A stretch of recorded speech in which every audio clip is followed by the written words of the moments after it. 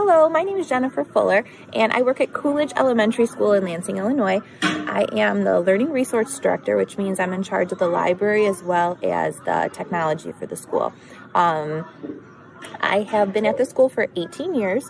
16 of those years I taught 4th grade, and the last 2 I have been in the library, so I'm back at school to be the librarian. I've always wanted to be a teacher ever since I was little, and things have definitely changed since I started. First of all, the kids are different. You can't teach the way you once were able to. They don't even learn the same way anymore.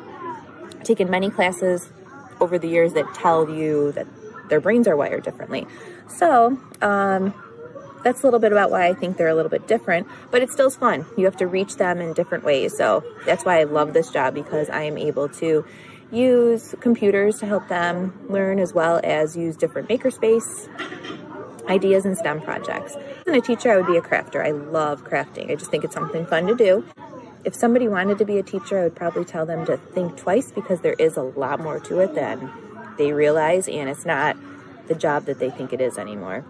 If I could involve the kids and parents more, I think that would totally change the way that the school is put together. So thank you for watching. Have a good day.